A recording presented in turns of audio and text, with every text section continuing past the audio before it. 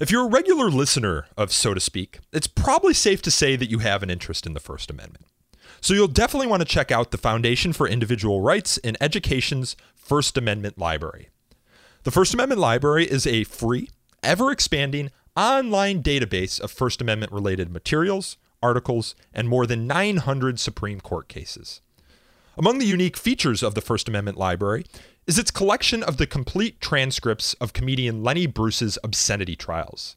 This is the first time ever that these documents have been made publicly available for free online.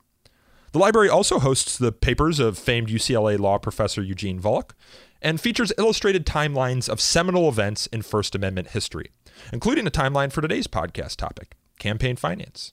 So to check out this one-of-a-kind resource about the First Amendment and its 5 freedoms, visit thefire.org or firstamendmentlibrary.com. Now on to the show. Freedom of speech. Fundamental rights. Freedom of conscience. Academic freedom. Freedom of press. And the right to listen. You're listening to So to Speak, the free speech podcast, brought to you by FIRE, the Foundation for Individual Rights in Education. Welcome back to So to Speak, the free speech podcast, where every other week we take an uncensored look at the world of free expression through personal stories and candid conversations. I'm your host, Nico Perino, and on today's show we're going to take a deep dive into the murky and often confusing waters that are modern campaign finance law.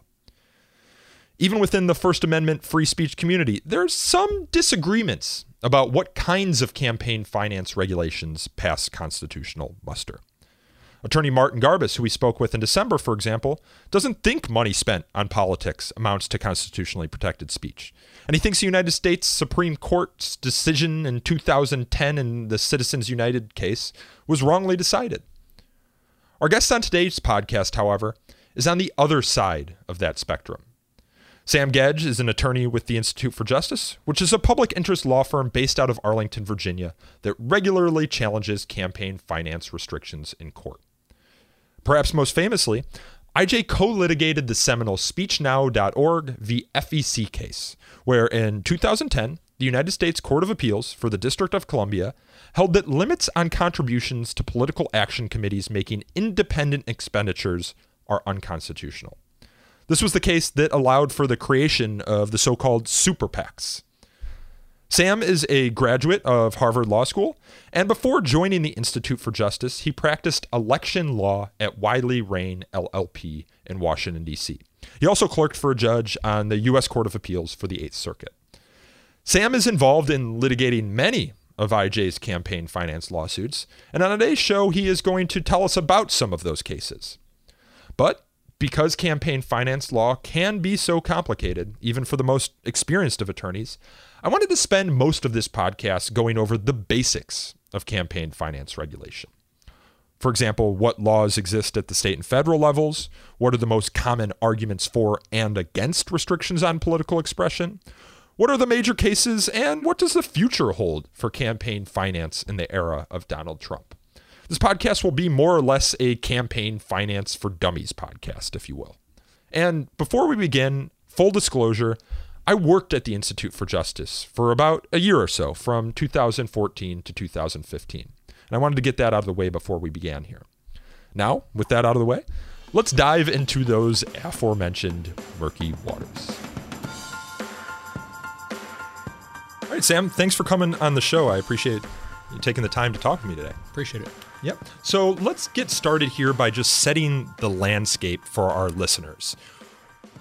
What sort of campaign finance regulations exist in the world? And let's look at it from a federal level and a state level. What does the federal government do to police speech or participation? I don't want to get into speech yet, but participation in elections. Sure. Well, you're right that what we're talking about here is speech, even though we use these technical terms like campaign finance. But at the federal level, what we're talking about is restrictions on what kind of political messages people can spend money on, who people can associate with, who they can give money to, as well as more recently, we've been seeing increasing disputes over disclosure obligations. If you get involved in a political campaign, what do you need to disclose about yourself or about the people that you're associating with. So there's a number of ways then that people can participate in electoral politics other than running for office. So you said direct contributions to candidates is one. They can give to these 501c4 groups. There's a lot of debate surrounding what those groups do and their influence on elections. But they can also create PACs or join together with other people to speak about these issues. Can you go through these one by one? So what are the limits right now if me, Nico Perino, want to contribute to federal election? Sure. So when we're talking about actually giving money to a candidate, I think at the federal level it's something like $2,600 a year. That might be a little bit off. But more importantly, if you want to go out and spend money on your own or give money to someone else who wants to go spend money on their own, you're not subject to any limits.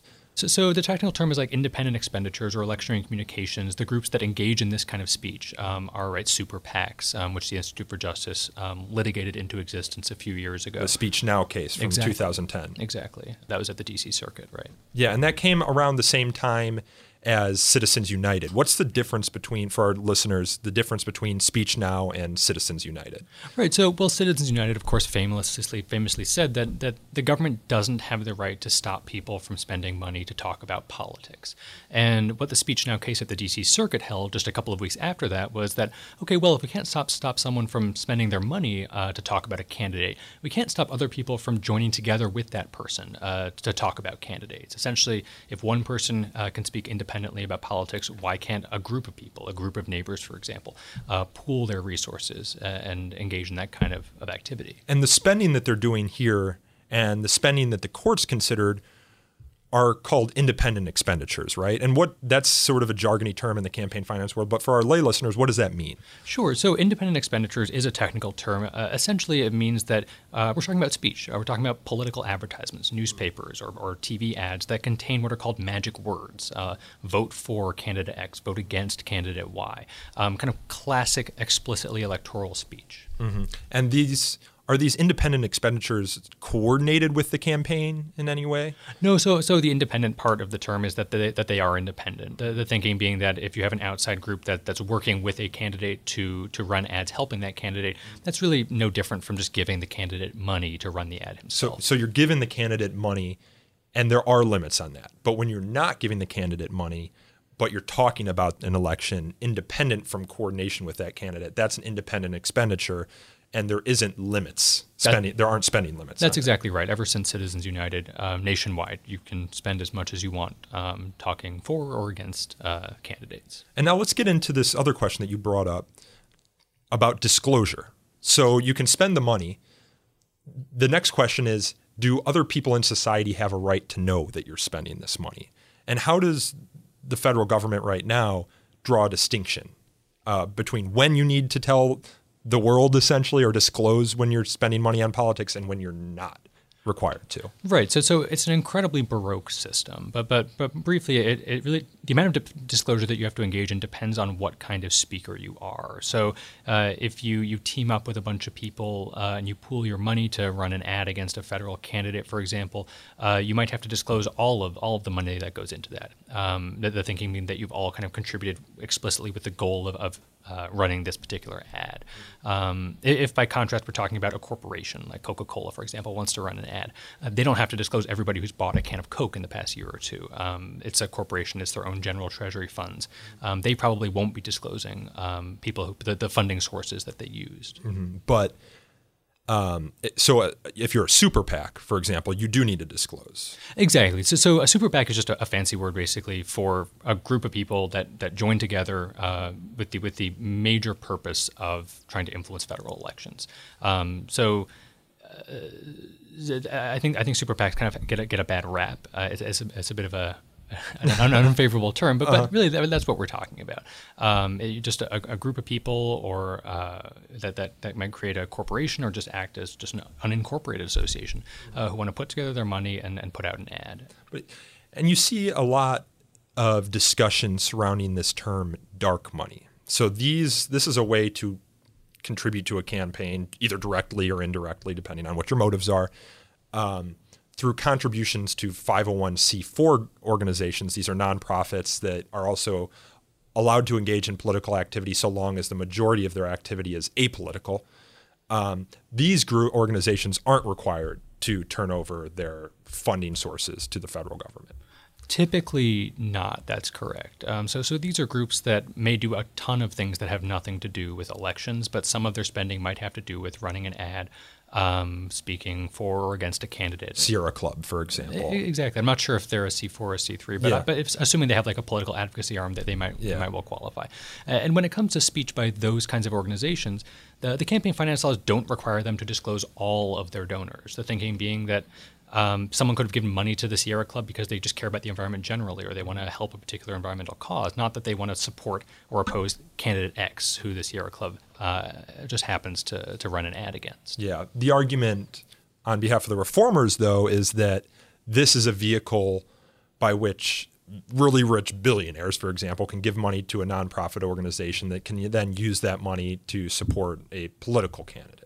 Right, that is the argument. I'm not sure how often that becomes a reality, but I think that goes to a more fundamental disagreement about, why are we conditioning people's right to associate, to exercise their free speech rights on having to divulge, their name, their political affiliation, their sympathies, their home addresses in some cases. That, I think, is the core disagreement when it comes to disclosure laws today. And you and I, Sam, we were talking before we started recording this podcast about freedom of association issues, and there was some litigation surrounding this even before the major Buckley v. Vallejo decision in 1976 that we can get into. But, in 1958 in NAACP v. Alabama, right? That's exactly right. And I mean, I think the NAACP cases in the 1950s were a very dramatic example of how compelling people to disclose their associations really could chill association, chill speech. I mean, there was serious violence going on back then. I think the principles, though, have similar application when it comes to just association, political speech, political association more generally, even in 2017. There's no question that lots of people are sensitive about disclosing on the internet, who they support politically, who they oppose politically, much less, what their address is, what their name is, who their employer is. But at the federal level, at the state level, very often that's a condition for someone who wants to contribute a very little amount of money to a group, for example, that wants to run a political ad supporting or opposing a candidate. Yeah. You mentioned state level. So we talked just now about federal regulations of campaign finance or support for candidates by their supporters or by their detractors, because you can also spend money on politics in opposition of to people, or even not in opposition, just as a form of journalism, which was at issue in Citizens United. Of course, the facts there were that this organization, Citizen United, wanted to create a movie about Hillary Clinton leading up to the 2008 election, and federal regulations at the time said that you can't talk about a political candidate in this way, 60 or 90 days before an election? That's right, yeah. And actually, I think that goes to kind of an interesting point that we haven't really touched on yet, which is we've been talking about people pooling their money to speak explicitly for or against a particular candidate, but the federal laws are actually much broader than that, and we saw that in Citizens United. This is a concept called electioneering communications. Again, it's jargon. The campaign finance system is full of jargon. But that basically means that for a group like Citizens United, which was a nonprofit group, they were categorically barred from making a video, publicizing a video about a very powerful politician during a set period leading up to an election. Yeah, and the Citizens United, of course, famously in 2010, or the Supreme Court famously in 2010 said that this sort of restriction on speech surrounding election was unconstitutional. That's exactly right. It's a controversial decision, obviously, but the principles really shouldn't be that controversial. I mean, we're talking about whether an entity can be prevented by law from talking about a political candidate, and the answer to that should obviously be that under the First Amendment they can't be. Yeah. So as I was going to get to this earlier, but state laws are different. Yeah, state laws. Sort of the Wild West in this case. Every state has different laws regulating political speech within its territory. Some states have no laws in certain areas, like I believe Oregon, for example, has no limits on contributions to political candidates. I believe Missouri, and we're in Virginia right now, Virginia might have the same. same thing. So what do you see at the state level as far as regulations of political speech goes? Right, well, the state regulation's interesting because of the diversity of laws. I mean, as you mentioned, that there are states where there are no limits on contributions. Even before Citizens United said that corporations can't be barred from engaging in independent expenditures, from explicitly advocating for or against a candidate, you had, I think, almost half of the states already said that corporations could do that anyway under state law, and that the sky didn't fall. What makes state law regulations so challenging, though, I think, is that in many cases they simply kind of cannibalize bits and pieces of the federal system and kind of put them together in a mishmash at the state level.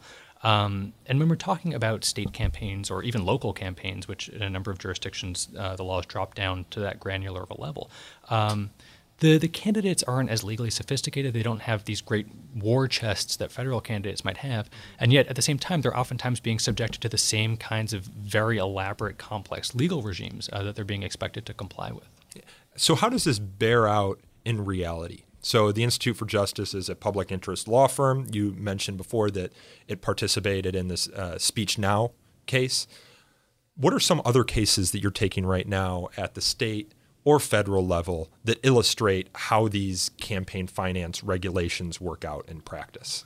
So we are currently litigating two cases in Colorado involving Colorado's state campaign finance laws. And I think that they both really demonstrate how these laws can just chill ordinary people from talking about ordinary issues. So one of them involves a woman called Tammy Holland. She lives in a small town outside of Denver. She cares deeply about her child's education. So a couple of years ago, she took out a number of ads in her local newspaper. It's a weekly newspaper, basically criticizing Common Core issues. And at one point, she runs an ad about a month or so before the local school board election, not taking a position on any particular candidate, but saying, this election's coming up, telling her neighbors to educate themselves about all the candidates, cast an informed ballot. She ended up getting sued 2 times by members of the school administration who took offense at what they perceived as a veiled criticism and wanted to force her to apologize. And that's kind of a unique facet of Colorado's law, which is that you have this incredibly complicated system of campaign finance regulation, and literally any person can act as a speech vigilante and file a campaign finance complaint and prosecute anybody else alleging any violation of these state laws.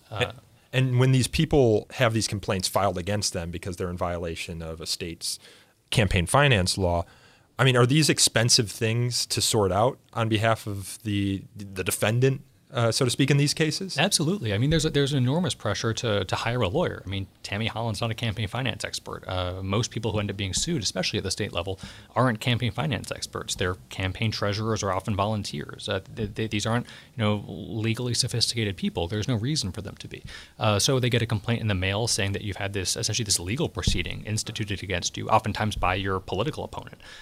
You're going to lawyer up, and that costs money. And in fact, in Colorado, and I'm just returning to Colorado because I'm most familiar with it, and also because I think it just exemplifies just how badly campaign finance laws can go wrong. But you see these enforcement systems being used explicitly to try to suppress political speech, to try to shake people down for money. So in a very real sense, these laws, campaign finance laws, which are designed in theory to combat corruption, are themselves becoming a tool for speech suppression and corruption itself. When the legislators created these laws, was this the intention, do you think? I think it cannot have been the intention. So in Colorado, just as a caveat, these laws were passed by referendum. So a majority or a supermajority of the Colorado population voted these laws, in many cases, into the state constitution itself. So you have all of these unexpected consequences 10 or 15 years later, and it's very hard to address them except through litigation, which is why we brought, in that case, a federal court action challenging this really abuse-prone enforcement system. I have to think, I'm thinking in my mind right now, of parallels between these campaign finance laws in Colorado, for example, and also just libel laws that anti-SLAPP statutes were put in place in many states to fight against. The idea being that, defamation law here in the United States, it's really hard for a plaintiff to prevail. But if you are a citizen and there was another citizen or maybe a newspaper or news outlet that's critical of you, you don't like that, and you don't want to fight it out in the marketplace ideas, but you rather fight it out in the court of law, you have this vehicle through defamation law where you can just make the process the punishment. the idea that you file a lawsuit, they have to lawyer up, spend money to do it. And while you might not prevail, you will sort of screw them over, taking time and money away. And so you have states that pass anti-SLAPP laws. SLAPP meaning, I think, it's strategic litigation against public participation. It sounds like, in this case, Tammy Holland, I believe her name was, is trying to participate publicly in the most basic way, and was prevented from doing that, as a result of, I don't know, I can't speak to whether these lawsuits are frivolous or not, but I see the parallel there. Is that... I think that's a perfect analogy. I mean, Colorado's example is kind of a perfect example of what happens when the First Amendment isn't forefront in the minds of the people who are passing laws that really apply only to core First Amendment activity. Just to give one example, we have this a guy in Colorado who in the past few years has filed between, I think, 60 and 70 of these campaign finance complaints. And he's done so with the avowed mission of waging what he calls political guerrilla legal warfare against disfavored viewpoints. Are those his actual words? That's a quote. The political guerrilla legal warfare part. Yeah. So it's obviously a tool for speech suppression, and without safeguards that honor people's First Amendment rights, it will obviously be very tempting for people to use this tool rather than debate someone who they disagree with on the merits. Mm-hmm. And what are some of these laws that actually? So we have people like this man who files 60 complaints, for violations against campaign. What are some of these laws? I mean, I believe I recall some IJ cases, and during my time at IJ, I helped work on some of these cases where you have a group of citizens joining together to talk about a political issue. It might be a candidate or it might be an election, but often it could be like a ballot issue referendum. And they want to spend $200 on yard signs, and they need to form this whole apparatus to surround it, essentially creating bureaucratic red tape that, if you're just going to stand at the street corner and wave signs dealing with, a school funding measure, you might not want to deal with the BS that accompanies it. Right. And that's what so much of campaign finance regulation is now, not just in Colorado. But just to give an example of the kinds of cases that we see in that state, I mean, there's a requirement that if you receive more than $100 in contributions from a particular person, you have to disclose not just their name and address, but also their occupation and employer. And lots of people, don't know the occupation and employer of someone who gives them $101, right? They don't realize it's a requirement. So time and again, you see people getting sued, hauled into court, required to attend court hearings, simply because they disclosed someone's name, someone's address, the amount of money they received, but they didn't say that, they work at CVS. Again, we're talking about disclosure, but really, does that added bit of information really inform anybody's vote? And if I recall correctly, some states don't limit this sort of disclosure to just money. It can also be in-kind contributions as well. Like, let's say I'm hosting a rally on the street corner where we're going to, as I said, maybe be for or against a school funding measure. If I spend money and drive the group there, do I need to disclose that I spent $42 on gas? Right. So in many instances, the answer to that would be yes. And we're litigating a case where the question is whether in-kind contributions can include legal services that are used to help people comply with the campaign finance laws to begin with. So you're finding people in a catch-22, and again, this just happens to be in Colorado, catch-22, where people are being subjected to campaign finance complaints. They can't afford to hire a lawyer, so they take on a pro bono lawyer, a lawyer for free, or a reduced cost lawyer. And then they end up getting sued again because someone's saying that, that's an illegal contribution of legal services. So it really is just kind of this cycle of abusive litigation, and the end result, of course, is that people just are dissuaded from engaging in political advocacy. How do the courts wrestle with the distinction between a private citizen and a journalist in this case? So you have these campaign finance regimes set up in certain states, or it's the case of Citizens United with the federal government, where you have private citizens speaking on these issues, but you also have journalists saying the exact same thing as private citizens.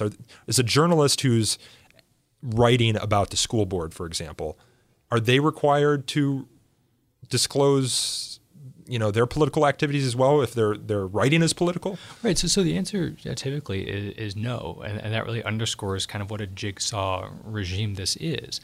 And why is that? Is it because the laws carve out specific Well, the sections? notion is that freedom of the press is different from freedom of speech by ordinary citizens. But that also leads us to really bizarre situations where you have these enormous media organizations that everyone seems to accept have a particular political bent. And they can spend just millions and millions of dollars talking about candidates, talking about political issues, which is great. That's their right.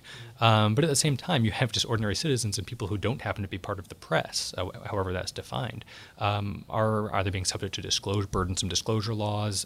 Until Citizens United, they might be barred outright from talking about politics at all. So I want to move now because we've called electioneering communications or communications about elections speech. I think you and I probably agree on this issue, but there's a lot of people who disagree on this issue and say money isn't speech. What corporations do to meddle in the elections isn't speech. It's something else. It's they also like to say that allowing for unlimited spending on elections gives all the power to the richest in society. But let's start with that first question, and let's dig into some of these arguments against limited regulation on campaign speech. Why is the use of money in elections, why should it be considered speech? Right. Well, I think about it this way. If you want to get your message out, whatever that message is, whether it's political or not political, it's probably going to cost you money to do that. Whether you want to run a newspaper article, whether you want to publish a book, a novel, an advocacy book, and whether you want to run a political ad.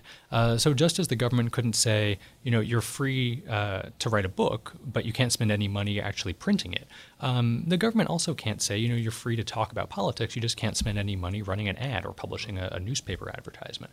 It's not that money, like the currency, is speech, but it's just that if you prevent someone from speaking, from using money to speak, that in many cases is the same as preventing them from speaking at all. What do you say then to the argument that this allows people, the richest in societies, the Charles and David Kochs of the world, undue influence in the elections?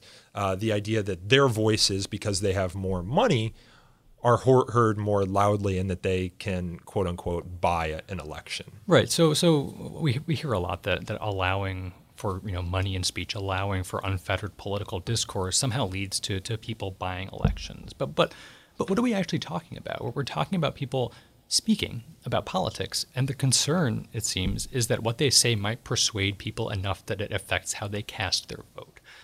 That's precisely what the First Amendment is meant to protect. We shouldn't be scared of speech because it might persuade someone. We should protect speech because it might persuade someone. And we should have mentioned this earlier, but it's important to note that the courts have drawn distinctions between spending money in support of a politician and giving money to a politician to do a certain thing, correct? That's right. So both activities have certain First Amendment protection, but the Supreme Court's kind of drawn this very jagged line between contributions, between giving money to a candidate, and between expenditures, which is going out and spending your own money on a political ad, or in Tammy Holland's case, like a newspaper advertisement. The thinking being that giving money to a politician does enjoy First Amendment protections to a degree because you're essentially publicly associating yourself with that candidate's views. That's First Amendment activity. But for better or for worse, the court said that that's somehow less First Amendment-y than actually going out and speaking directly. What about the quid pro quo thing that I mentioned, though? The idea that I am voter X and I give politician Y a Lamborghini. Is that political speech? Right. Well, so the main with the hope that politician will then pass a law that supports my business or. Right. So that sounds shady, but it's also I can't afford a Lamborghini, so I'm not going to go out and do that. Right. But it's also almost certainly illegal under existing bribery statutes. Right. So that's a bribe. Well, that hypothetical sounds a lot like a bribe to me. Yeah. And that's not what we're talking about here. Right. And we're not even talking about you going out and giving money to your buddy, the politician. We're talking about giving money to a political campaign so that campaign can advance a political message that you agree with. Okay. So let's talk then about arguments in favor of disclosure. There's a popular argument that says that if we disclose who's participating in an election through contributions to a candidate or to a PAC or to even a 501c4 group, that we are creating information for other voters to find and then base their votes on that. The idea being that if I know who contributes to the Sierra Club's political activities, then I can derive some information for that, because if they're all environmental activists, I know that Sierra Club's support of this candidate is probably a good thing. What do you say to the idea that disclosure creates more information for the voter and is therefore a valuable thing in the marketplace of ideas? Right. So a couple of points. I mean, the classic argument for disclosure is, right, the Justice Brandeis quote that, sunlight is the best of disinfectants. But there are a couple of problems with that. The first, that the notion that disclosure is just a general good might be true or false, but that doesn't necessarily mean that it's a legitimate government interest to force people to disclose their personal information as the price of admission, as the price of engaging in political advocacy.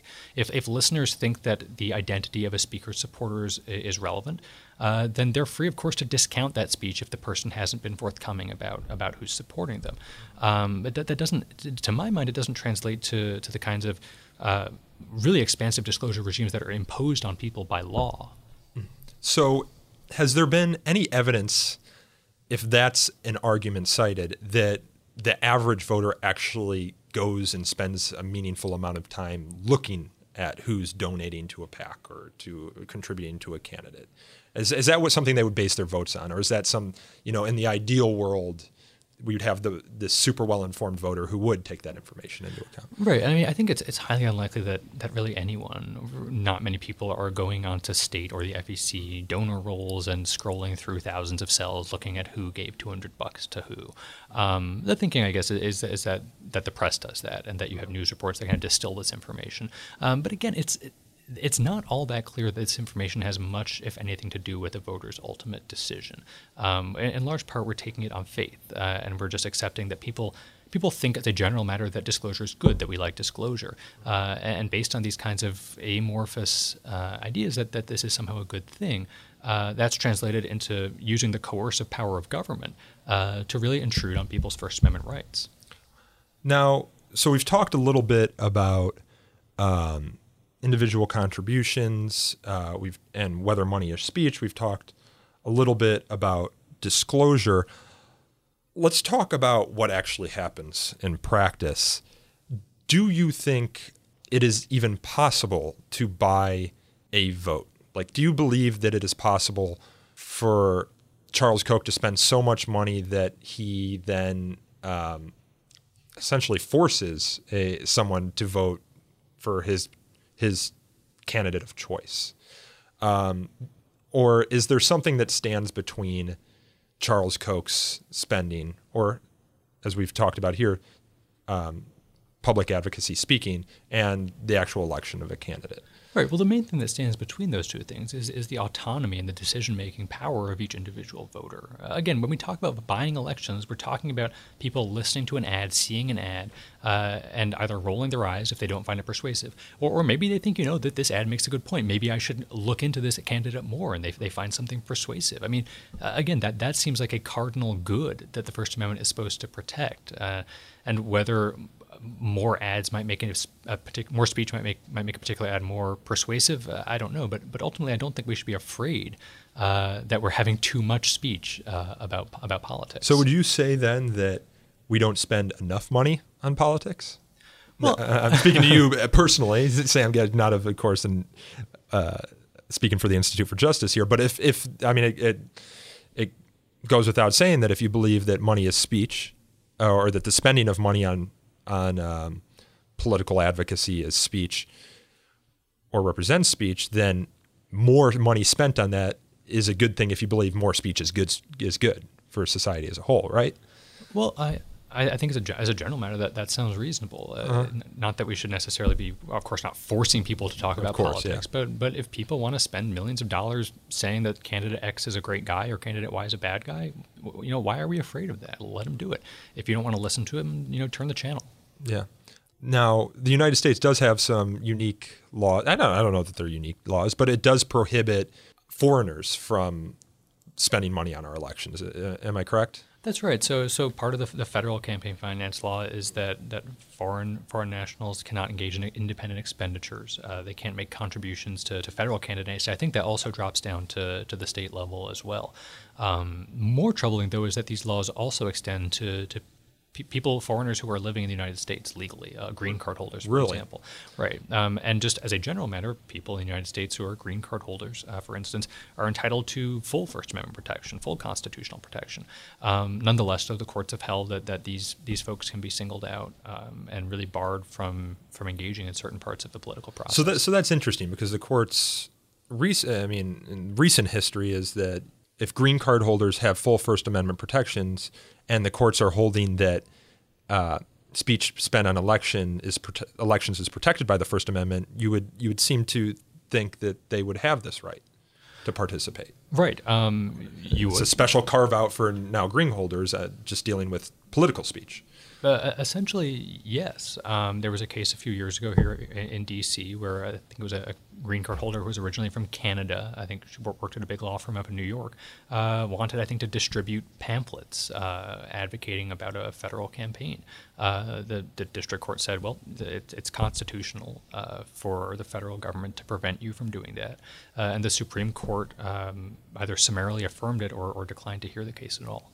Is there any evidence that candidates who spend more money generally win elections? Or you might not know this off the top of your head. Or is it, because I've heard the argument that, the candidate who spends the most money is going to win an election, or the candidate that has receives the most campaign contribution or has the biggest war chest is going to win. But is that causal connection confused by the fact that most candidates who have more money are incumbents who have the name recognition to win the elections already, or have an upper hand in the elections already? Right. So I'm not sure if there is a correlation, and to the extent there is, I think there's probably a lot of different factors that go into it. But one thing I'll note, though, is that a study was done by the California Fair Political Practices Commission probably about 10 years ago, maybe a little bit longer. This presumably is a reformer group of some. Yeah, it's the group that essentially enforces California's campaign. We've been focusing a lot on Colorado right now. Right. So Going a little bit further west over to California. And this study talked about all of these massive spenders when it comes to independent advocacy in California. But when you took a closer look, it turns out that many of the campaigns that these big spenders were spending on ended up losing, which suggests that maybe if you have the folks behind Walmart spending to advocate for your campaign, that's not a slam dunk that you're going to end up winning. Yeah. Is there any evidence that in these states where, because one of the main arguments, and we should probably say this because we didn't say it earlier, for these campaign finance regulations is corruption. They root out corruption. The more money you have in politics, the more it corrupts a politician's motives and prevents them from having a public-spirited term of public service. But is there any evidence in these states that don't have contribution limits, like Oregon or Missouri or Virginia, that those states are more corrupt? I don't think, not that I'm aware of. I mean, Virginia obviously had a kind of a big issue with their governor receiving gifts a few years ago. Yeah. But it just as a broader matter, no. And I think that really undercuts the notion that there is this link between robust political participation, whether it's through independent advocacy or giving contributions to candidates, and corruption. And I think the way that regulators get around that is by saying that this isn't just to combat corruption, but it's to combat the appearance of corruption. That's pretty amorphous. I mean, what's the appearance of corruption? So in the past, you've seen cases where governments say, we don't actually have proof that contributions in our state have done anything to corrupt anybody. But we took this survey where a bunch of people think that it would. And the courts have said, well, that sounds like the appearance of corruption to us. That's good enough. And so the argument there then is that people need to have faith in their government, and even if they deeply distrust their government and that distrust is unfounded with any empirical evidence, we still need to consider that. Right. That's exactly right. But in this case, it's at the cost of people's ability to speak out. Right. And that's what makes campaign finance laws such an anomaly when it comes to First Amendment doctrine more broadly, because the First Amendment rights are among the most traditionally highly protected of the rights embodied in the Bill of Rights. And And typically when the government wants to infringe your First Amendment rights, it's not enough that they just speculate about a harm to be avoided. They have to actually come into court.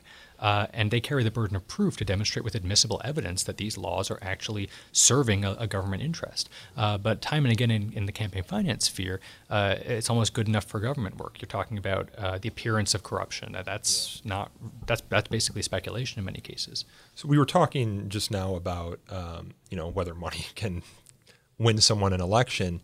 We just got done with an election, and Donald Trump won. Of course, he's been in office now for something like 60 plus days, and he was vastly outspent by Hillary Clinton. You've seen examples of this previously with Eric Cantor, for example, who was a majority leader of Virginia, losing to an upstart Tea Party candidate in the state, despite Eric Cantor being a prolific fundraiser.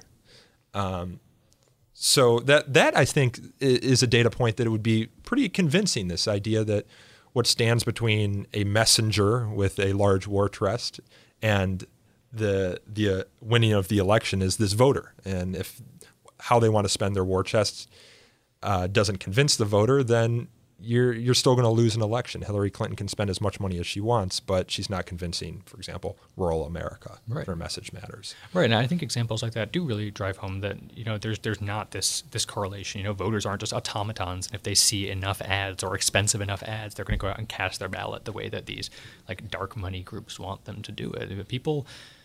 Many people probably have made up their minds before they see the ads at all. Yeah. To the extent they haven't, people are smart. They can figure things out. They know if someone's a phony or someone's not a phony in the ideal case. And and in any event, they of course have the ability to determine who they think will serve their interests and the country's interests best. Yeah. Speaking of Donald Trump, let's move on now to how the campaign finance landscape might change in the future. Campaign finance, while it was a top of the mind issue in 2010 after Citizens United, and for a couple of years after that, of course, you had Obama famously chastise Supreme Court justices during the State of the Union address. It's not a top of the mind issue right now, where immigration and healthcare reform and tax issues are sort of dominating the headlines. But Donald Trump himself has said that he's in favor of campaign finance reform, that there's too much money in politics. Is there any concern that the gains made from the free speech side on these issues will be rolled back under his administration? And talk a little bit about Neil Gorsuch, because his opinions on these matters sort of diverge with Donald Trump's, so far as we know. Right. So President Trump, I think, at least once has suggested that he disagreed with the Citizens United decision. Mm-hmm. That, of course, is cause for concern. Hillary Clinton also disagreed with it. I mean, she was the subject of the movie at issue there. At the same time, though, it seems unlikely that a Supreme Court would just overrule Citizens United. The reason being that I can't think of any case where the Supreme Court has overruled a precedent in a way that restricts someone's constitutional rights. We see the Supreme Court expand rights all the time, but very rarely do they take a precedent that protected First Amendment rights more strongly and hemmed it in to protect First Amendment rights less solicitously, which essentially would be what would happen if Citizens United were overruled. And was Citizens United, you'll have to refresh my memory on this, was that a 5-4 decision? Was it a divided? And what were some of the dissenting arguments there then that might point to how you could restrict these political speech in the future? Right. So Justice Stevens wrote an incredibly long dissenting opinion, which I have to admit I haven't read recently. It's like about 100 pages long. This isn't a test. But the arguments are what we've discussed. That there's this overwhelming interest in people having faith in our government, and that in that case, just letting other people or other entities talk about politics was somehow so corrosive to the system itself. That justifies banning speech during certain kind of no free speech windows, 60 days before an election, for example. Again, I think the longer that Citizens United remains on the books, and we see that the sky isn't falling when there's more political ads, the harder it will be to plausibly argue that First Amendment rights should be dialed back by overruling that decision. And the Roberts Court has, for its almost entire term, been good on, from a free speech perspective, on campaign finance issues. That's right. I mean, we had the McCutcheon case, which involved contributions, aggregate. 2014. Exactly, yeah. Another 5-4 decision, or 4-4-1 decision, I guess, more technically. So yeah, I think there's reasons to be optimistic, at least when it comes to issues about whether you have the right to speak about politics. When it comes to disclosure laws, paradoxically, maybe the Supreme Court's been a lot less concerned with the chilling effects that requiring people to disclose their home address and their names and their political affiliations might have. So by way of closing, then, you're optimistic that things will keep moving in the direction that they are moving right now, at least as far as political speech goes. Disclosure being a separate issue. Right. I think that's a fair characterization, yeah. All right. I know you're a busy man and you've got a meeting here coming up, but just by way of closing, is there anything you can recommend to our listeners if they're interested in learning more about these issues? A book, an article, a movie? Sure. Well, one book that springs to mind, it's pretty old now, I think maybe 10 or 15 years, is a book by Brad Smith called Unfree Speech. Mr. Smith was a commissioner, I think the chair of the Federal Election Commission a while back. He provides a pretty compelling critique of many of the justifications that underpin campaign finance laws. Yeah, and he was a founder, I believe, of the Center for Competitive Politics, another organization that works on these issues, and I think partnered with the Institute for Justice on Speech Now, if I'm exactly not mistaken. Right. All right. Well, Sam, I appreciate you coming on. I hopefully for our listeners, we've worked through this complicated issue of campaign finance methodically, and that we know more now than we did 43 minutes ago. Sam, thank you so much. All right, thank you. That was attorney Sam Gedge from the Institute for Justice. To learn more about Sam and the Institute for Justice, you can visit ij.org. Again, that is ij.org. And to learn more about the history of campaign finance regulation in the United States, if you can't get enough, check out FIRE's First Amendment Library, where we have a detailed timeline of important moments in the history of campaign finance. You can find that timeline over at firstamendmentlibrary.com. That is firstamendmentlibrary.com. And you can click on timelines on the right-hand side to find the campaign finance timeline specifically. This podcast is hosted, produced, and recorded by me, Nico Perino, and edited by Aaron Reese. To learn more about So to Speak, you can follow us on Twitter at twitter.com/freespeechtalk, or like us on Facebook at facebook.com/so-to-speak-podcast. You can also email us feedback at so-to-speak@thefire.org, or leave a voicemail with a question for a future show at 215-315-0100. Again, that is 215-315-0100. And until next time, thanks everyone again for listening.